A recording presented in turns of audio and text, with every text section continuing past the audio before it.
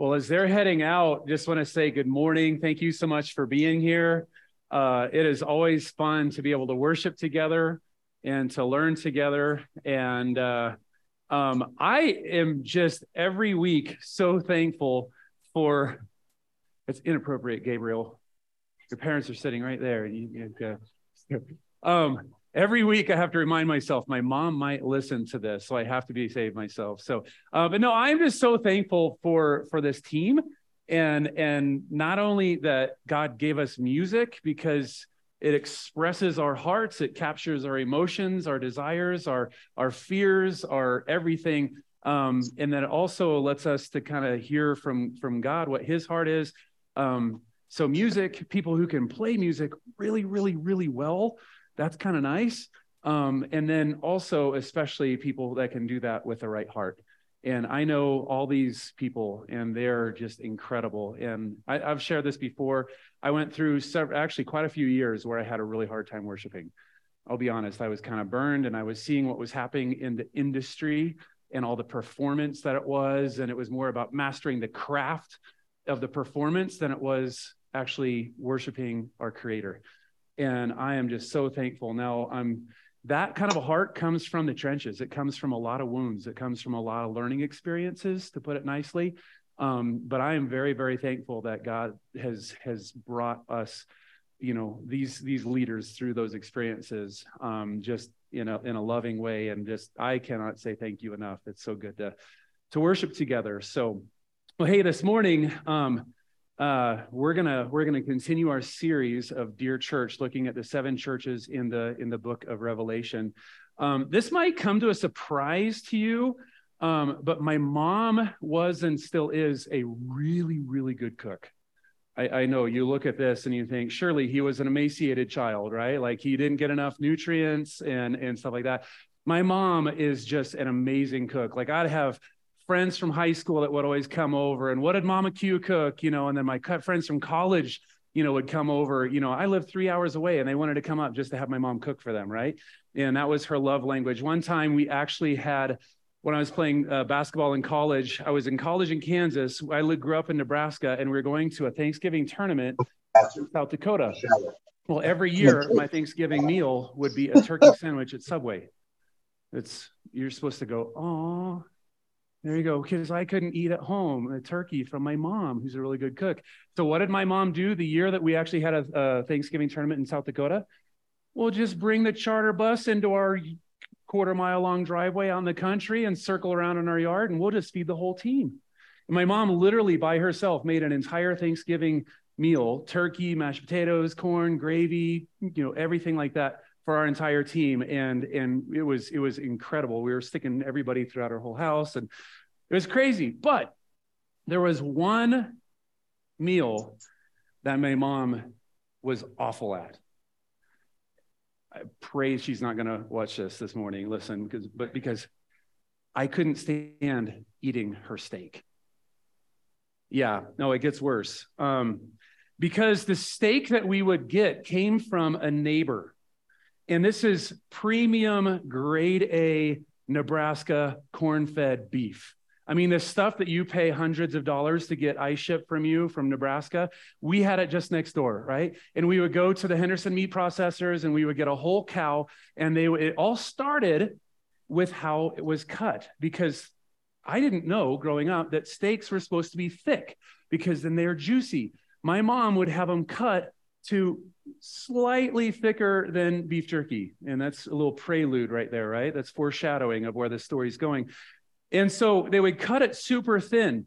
And then on top of that, because we had a whole cow, my mom had this gigantic sarcophagus deep freezer in our garage that we had, it was packed full of hundreds of pounds of beef, right? And so what happened, though, is that even though we had 5 ravenous kids in our family, it still took us a while to eat a whole cow. And so by the time you would be getting to some of that stuff, it was thin, and so it was freezer burned. Well, freezer burned meat, it just isn't going to be, reanimated, right? It's toast. Then on top of that, we did not own a grill. My dad doesn't cook. He never has, probably never will. I think they have a grill now that's been used whenever like one of the brothers and I come over, but they never have a grill growing up. We had an electric range in the kitchen.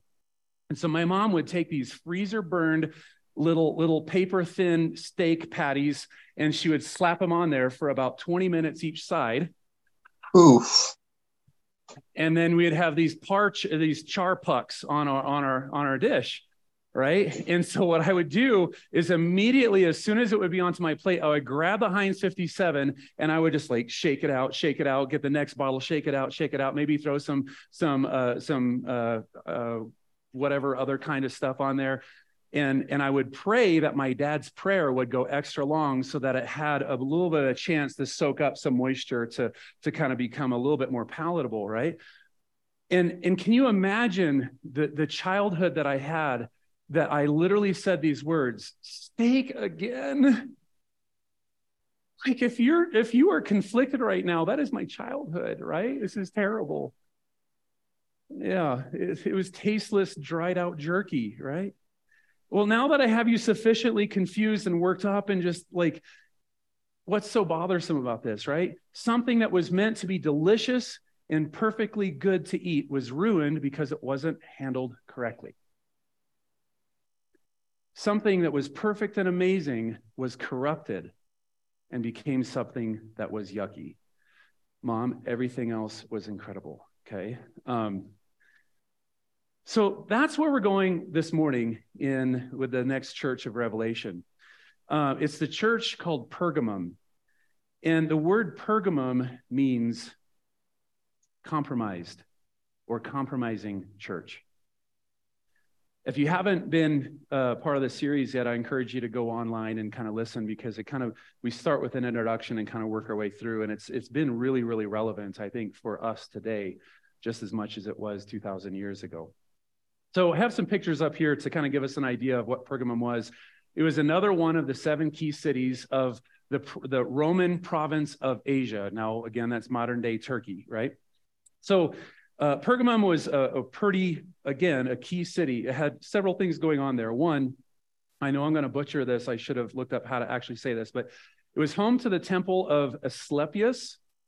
Asclepius was the Greek god of healing and doctors, all right? Sounds pretty cool, right? But their crest is a staff with a snake woven around it. Now, you lost me at snake, all right? Staff, cool, snake, bad, right? But that's what we have today, right? And so that might sound okay because, oh, that's great, doctors and healings, right? Like we have Morgan, she's going to become a doctor, and I hope that she rocks it. It continues to rock in her schooling because someday she's going to take care of me when I'm old and decrepit, right? And so keep on getting your science and doctor's stuff, right? Because that's good. The problem is in their society, medicine was their savior. And so they resorted to all these cultic things and a lot of other mystical stuff instead of just the pure science. They basically turned medicine and science into their savior. It was actually home to the second largest library in antiquity, second only to Alexandria in Egypt. It was also home to the throne of Zeus. It was a large altar on top of the hill that overlooked the city. Now, Pergamum is actually literally, I think it was like about 900 elevation gain, 900 feet elevation gain, and it's kind of on this just hill, and they built all around it. Well, on the top was this throne of Zeus, and it was this altar. This was actually really cool because it was excavated in the 1880s by some German scholars, and they literally excavated it, and they took it, and it's still on display in Berlin today. So we can actually see this, right? Well, there was a statue of Zeus because it was the throne of Zeus. And again, snakes all around his feet. Just gross. You kind of get the picture, right? What's going on here. The thing was, though, is that they worshiped Zeus as savior. So you have medicine and science as savior. You have this Greek god as savior. And then third, there was home to 3 temples that were dedicated to emperor worship. The Roman Caesar considered himself to be God. And so if you were going to be a good citizen of the Roman Empire, if you're going to be super patriotic, you had to not only follow Caesar, you had to worship him as God. So medicine and science, this Zeus is this kind of this cultic mythological figure. Zeus is savior, and now Caesar is our savior. And then last, you also had all the other traditional pagans and idols and worship practices common amongst the Roman culture and religion. And we kind of looked at some of those in previous weeks. So again, the culture and the religion. So that's kind of to paint a picture of Pergamum was probably by many standards a really, really cool place. But as we're going to see, it's also a very spiritually dangerous place. Now, again, the word Pergamum means objectionable marriage. That's where we get this compromised or compromising church, because of an objectionable marriage. And that's where we're going to go this morning. Revelation chapter 2, we're going to look at verses 12 through 17, just a couple of verses. Verse 12, this is Jesus. Write this letter to the angel of the church of Pergamum. This is the message from the one with the sharp two-edged sword.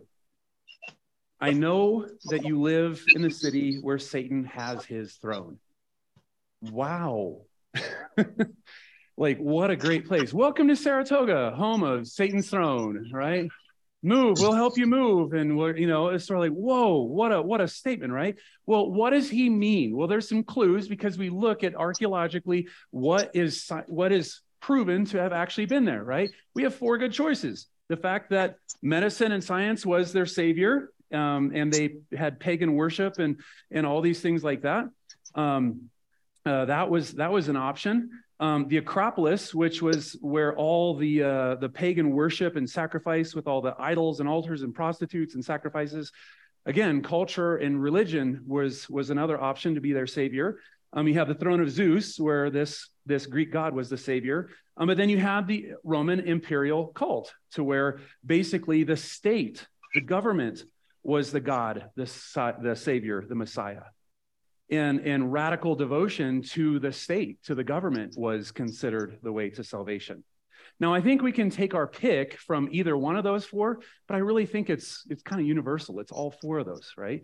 Anything that we marry to our faith is going into dangerous territory.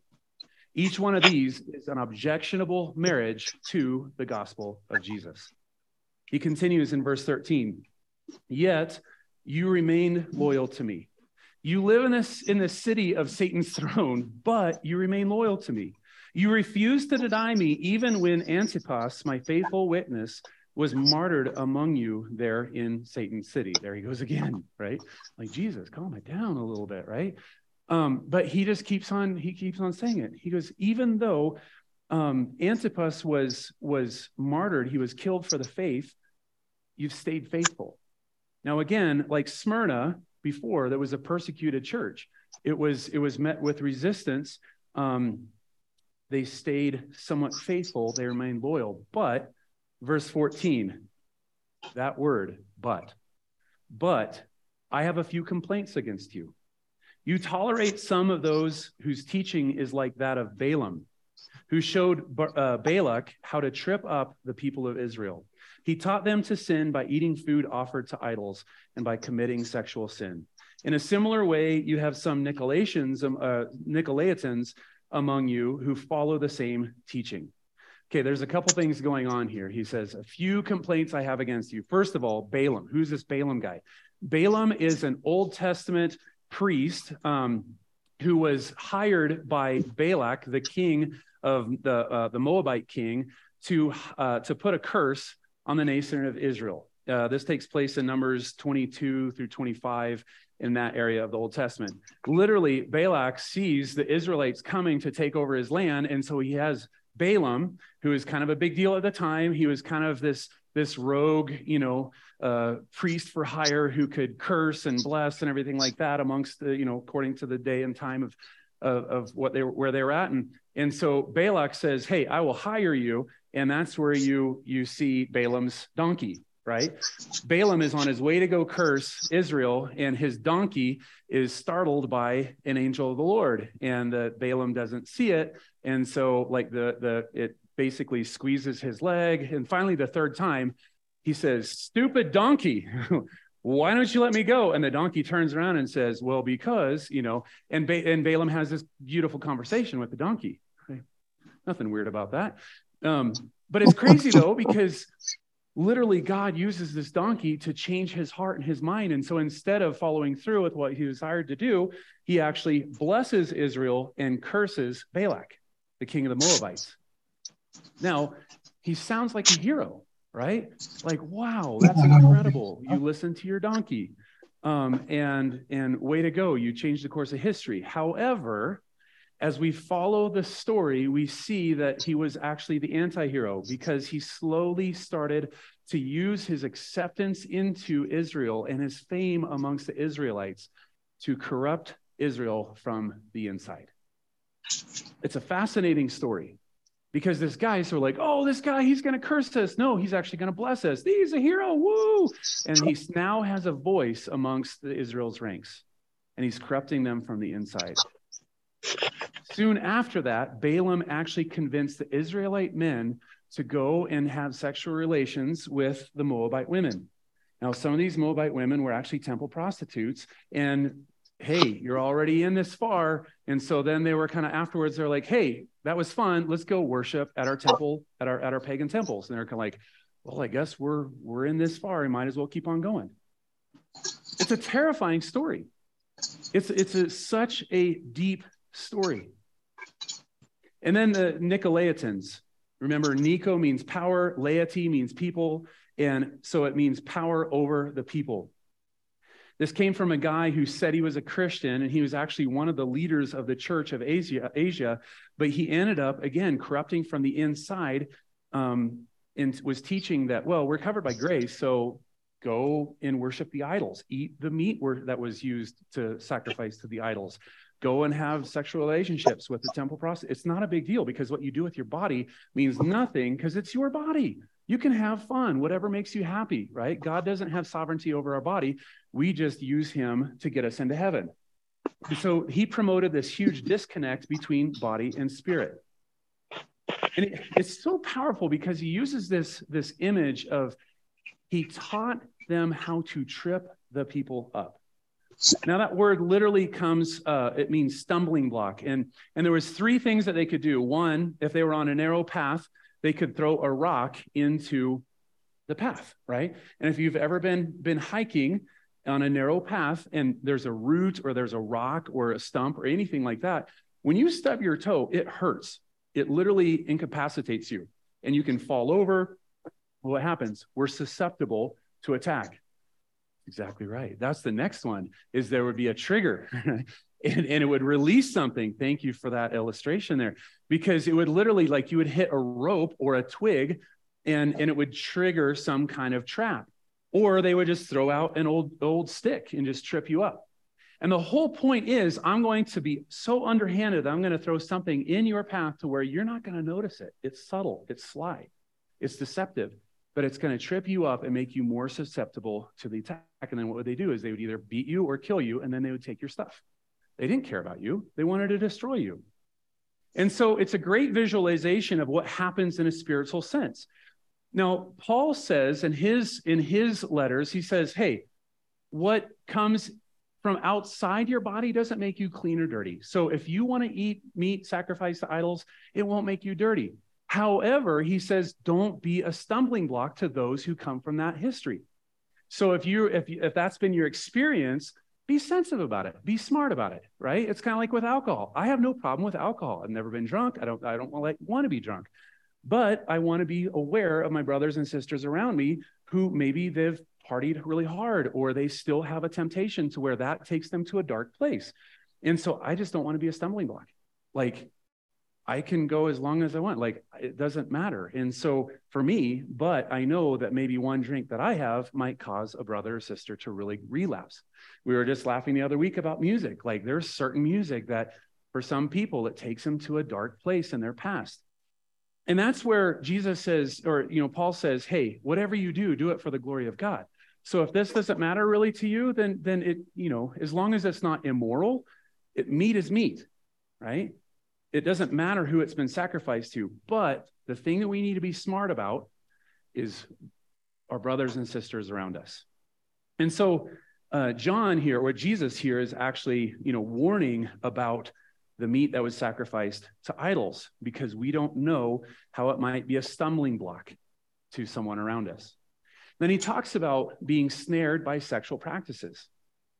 Now, again, sex is an ingenious snare of how powerful that hooking can be for us, how controlling, how subtle it can be, because it gets us to cross lines that we never thought we'd cross. And then once we cross those lines, well, we're all in now, so we might as well keep on going, right?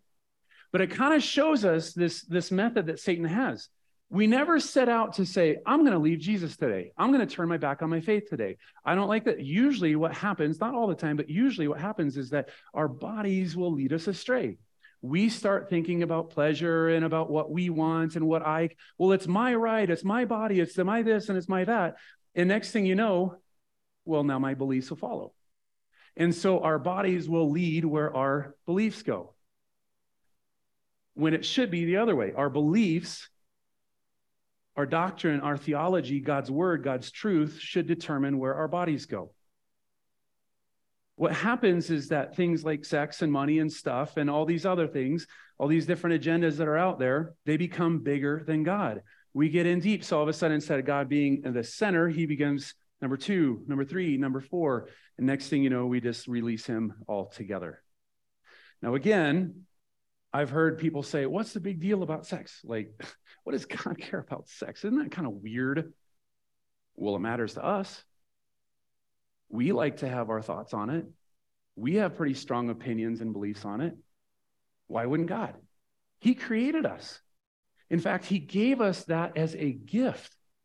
And just like if we give our kid a gift that's very specific for what it's for, right? Let's say we give our kid a video game. And it's sort of like, hey, here's a video game. It's meant to have fun. You can play with your friends. We can connect with that. And it's not, you're not meant to play the video game all the time, but hey, it can be a good, healthy thing, in its place, right?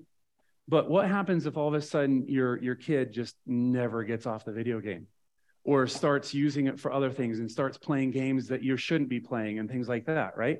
Like all of a sudden now we have an issue, because what you gave as a gift, instead of building bridges and building that camaraderie and that connection, now has become an isolating and alienating thing.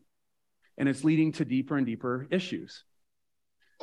God gave us a gift. It was meant to connect us in appropriate ways. It was meant as a bond, a one-time bond.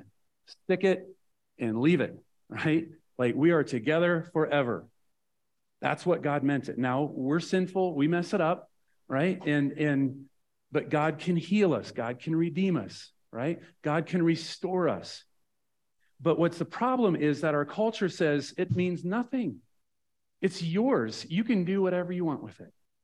We need to honor God with how we treat the gifts that he gives us.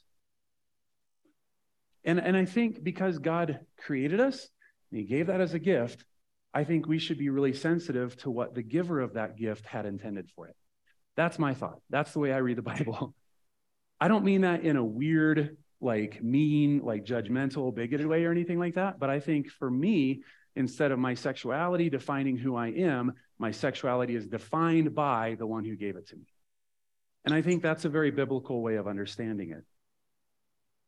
So the teachings of Balaam and the Nicolaitans blurred the lines between truth and lies. I read in a commentary this week that says, compromise is one of Satan's favorite and most effective tools. Compromise is one of Satan's favorite and most effective tools. Why? Because compromise happens slowly. It's oftentimes subtle. It's hard to notice.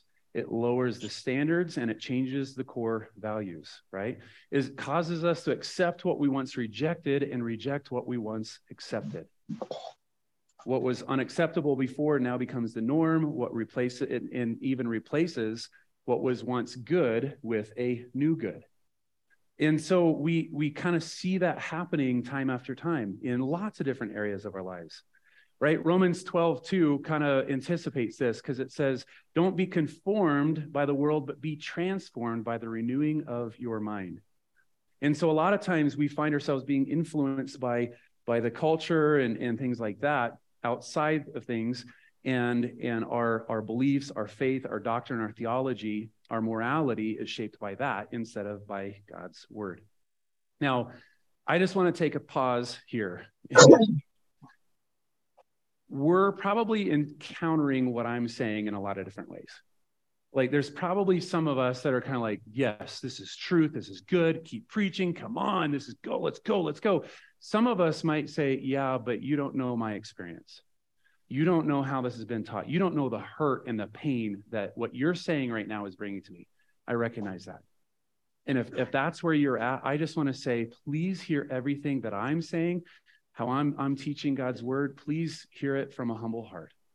And saying, this is out of love, and this is not out of any type of weird, hyper fundamental, bigoted, judgmental, sheltered, us versus them mentality. It's not. It's meant to be a conversation that's based off of love. It comes out of love. Jesus, in his gospel, the gospel that John wrote, he said that he's praying. He says, Father, I don't want for my believers to be pulled out of the world. He literally says, I don't want my believers to be secluded out of the world. I don't want them to be isolated. I don't want them to be insulated. I don't want them to create these little echo chamber silos, to where it's like it's Christians versus everybody. He says, no, I want them to be in the world because they are the light. They have the light of Jesus, and we need to be loving, right? The Bible says that if we can be as right as we want, but if we're not in the right, we're just a a noisy gong and a clashing cymbal. Sorry, my brain is mixed up right now. But you get where it's coming from, right? It's not this, evil world. It's, broken world. It's a trajectory towards, not away. For God so loved the world that he gave his one and only son. He gave everything. Love isn't loving those that love you. Love is loving those that hate you. It's going in, but we got to be honest and say when we are in the world and not of it, it's really easy to soon become of it. Yes. If we're not careful to look at what we're marrying ourselves to and we're allowing to be married to our faith, we can go down some pretty dangerous paths. Jesus was accused of being a drunk, a glutton. Why? Because he hung out with drunks and gluttons and prostitutes and traitors and sick people, outcasts. Those were his friends. That's who he hung out with. But he watched out. Instead of being influenced by them, he was influencing them. And they loved to have him. That is our blueprint. That is our model to say, how do we follow in the footsteps of Jesus to where a broken, sinful, hurting world wants the presence of Jesus through us in their midst? That's kind of one of our things we don't talk about a lot, but are we being invited into our community, into the darkest recesses of our community because of the light of Jesus? Okay, verse 16. He says, repent of your sin. Remember, that word repent literally means to turn, to change not only our mind, but our actual direction. It's not just a mental, theological assent. It's literally changing our mind and our direction. He says, repent of your sin, or I will come to you suddenly and fight against them with the sword of my mouth.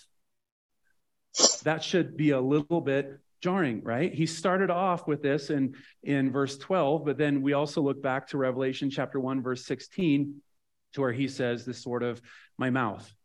The sword of his mouth is the word of God. Hebrews 4:12 says, the word of God is alive and powerful. It's sharper than the sharpest two-edged sword, cutting between soul and spirit, between joint and marrow. It exposes our innermost thoughts and desires. Anybody ever had surgery before? Probably most of us, right? They're probably not just like, hey, I think this will do. Let's see if this works, right? Like this is pretty sharp. I wouldn't want to run my finger on it. But at the same time, Morgan, please don't use that to cut open into my heart someday, right? We want those instruments to slice to the very core of who we are. That's what we want. And so the word of God is sharper than anything. It can sever every single thing in our body to get to the core, to see where the real issue's at. Why? To destroy us? No, to bring healing, to bring forgiveness, to bring restoration, to bring love. We have to recognize that God's word is true, it's trustworthy, it's authoritative. We need to trust it enough to guide our lives more than anything else out there. Now, what's interesting, because of Pergamum's extreme devotion to Caesar, they were actually entrusted with the ability to carry out capital punishment without permission of the Roman emperor. Okay, that's kind of a big deal because it's kind of trusting the native folk to carry out their own kind of like justice out there, right? It's sort of like, we know you won't do anything to hurt Caesar, so you go ahead and just take care of business. Well, capital punishment is, right? And so what did they have as a symbol of that prized authority? A sword. So they have the symbol of the sword to say, we are so righteous in our devotion to Caesar that we can carry out justice our own way. And what does Jesus say? It's the two-edged sword of my mouth that really matters. We need to lean into the sovereignty of God. No government, no world authority, no culture, no influencer or anything should have more power in our lives than Jesus and his word. And then it ends with the promise in verse 17. Anyone with ears to hear must listen to the Spirit and understand what he's saying to the churches. To everyone who's victorious, I will give them some of the manna that has been hidden away in heaven. Now notice, to the first church, he promises the tree of life. Last week, he promises the crown of life. And now to this church, he promises the bread of life. The tree of life, the crown of life, and now the bread of life. And I will give to each one a white stone, and on the stone will be engraved a new name that no one understands except the one who receives it. Now, what's interesting is that these stones they had multiple uses, but two of the major ones were really interesting in ancient time. One, it was given as a pronouncement of exoneration of guilt. And so if you got a white stone, it meant you were free. All your sins were gone. All of the condemnation, all of the judgment, like, hey, you got a white stone. I'm free. I have no more, sin has no more control over me. Satan has no more control of me. I belong to Jesus. And then the second one is really interesting. It was meant as a ticket for admission. And so that's what's interesting is because it has a name on it, but it's not just your name, it's a new name. Now, a couple things there. You're admitted. If you are with Jesus, you have your ticket to heaven, right? To go old school, right? Ticket to heaven-bound train. I got my ticket, right? Like, there we go. But literally, he says, I'll give that, and on it is your new name. Now, what happens is in this culture, you would get new names for different things. It was a sign of new rank, new position, new authority, new sense of belonging. Like if someone would buy someone out of slavery, they would give them a new name. That's your old name. That's your slave name. But this is your new free name. In Jesus, we receive a new identity, a new position, a new rank. Nothing is more powerful than that. So Jesus wants the believers in Pergamum that if they stay true and they're cautious about what they allow to be married to the faith, if they are kind of stay faithful in that, they'll receive new and eternal life. So Jesus commends them for not giving into the persecution, but he warns them about giving into the compromise. Just like their name means Pergamum, objectionable marriage, he doesn't want anything to be objectionably married to his gospel. He doesn't want something that's pure and good to be mishandled like my mom's steak and turned into something that's yucky, right? We want to be thankful of the gift that we have. We don't want to marry any kind of idolatry, immorality, and inappropriate power, any of those things to our faith in Jesus. We should be more dedicated to the gospel of the manger, the cross, and the empty tomb than anything we see out in the world, right? Yeah, we have we have things like culture and politics and sexuality and finances and entertainment and all these causes and movements and stuff like that. And some can be good and some can be very dangerous, but when we allow those to be attached to the gospel, it becomes very dangerous. This is a very, very simple saying. It's maybe a little bit oversimplistic, but I think it's a good reminder that Jesus plus anything equals nothing. It's just like the old brownie trick that I pulled a couple weeks ago, right? This is a great brownie, but as soon as you think, well, some of Roscoe's, doo-doo might be in there, it's nothing, right? Jesus plus anything equals nothing. So close out with a couple things that we can do to bridge the gap between belief and action, knowing and doing. Number one, recognize the external influences that might be wanting to marry itself to our faith in Jesus.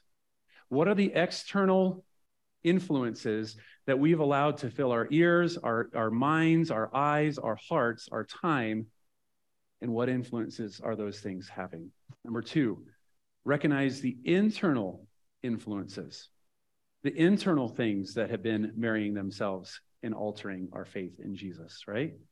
What echo chambers do we need to challenge? What thought patterns? What voices in our head? What desires? What kind of things have we allowed to become louder than the Spirit of God in our minds, in our hearts?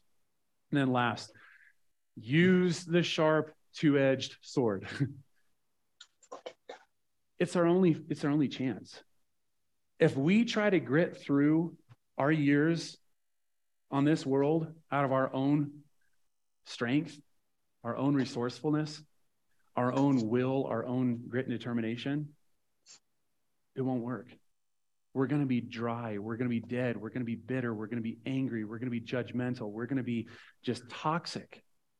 But if we allow God to fill our minds, our hearts, everything that we are with his word, God is love. God is not accepting in the worldly cliche, but he accepts us. He doesn't say, okay, if you can do this, then you can get through the door. He says, come through me. I am the gate. That's it. Just come to me, surrender your life to me, and then you have eternal life. People can say that that's really unloving and unaccepting and things like that, but it's the most accepting thing I know. It literally is surrender our lives to him. He is the gate. That's how we find eternal life with God. And through that, we can learn, we can align our lives, we can learn to track with the identity that he gives us, the way he's gifted us and skilled us. We can trust him in the good times and the bad and everything in between. And we can find that in the Word of God. This morning in devotional that I was reading, it said, the decisions we make today will determine the stories we tell tomorrow. The decisions that we make today will determine the stories that we tell tomorrow. Some of us, if we call ourselves a Christian, we really need to take this seriously. We need to look at, have we allowed anything to marry itself to our faith? We might think, well, no, that's in line with it. We got to be really careful because it's very subtle. It can be a tripping block, right? Is there something that we've allowed to define our faith instead of letting our faith define everything else? You too. We need to be smart with it. This week, let's really take that seriously. Let's dig into God's word. Let's maybe talk with some friends. Let's just do kind of a diagnostics check and just say, hey, I want to be honest. You know me well, talk with me, like let's just dig into each other's lives, right? Let's take that seriously. Some of us here this morning, maybe we haven't. Maybe we're kind of like, I haven't given my life to Christ yet. And let's look at what we're marrying our lives to. Well, let's look at what we're allowing to influence our lives. Are there any objectionable marriages in our life? Is there anything that we need to take? If you haven't yet gone to Jesus and said, Jesus, my life is yours.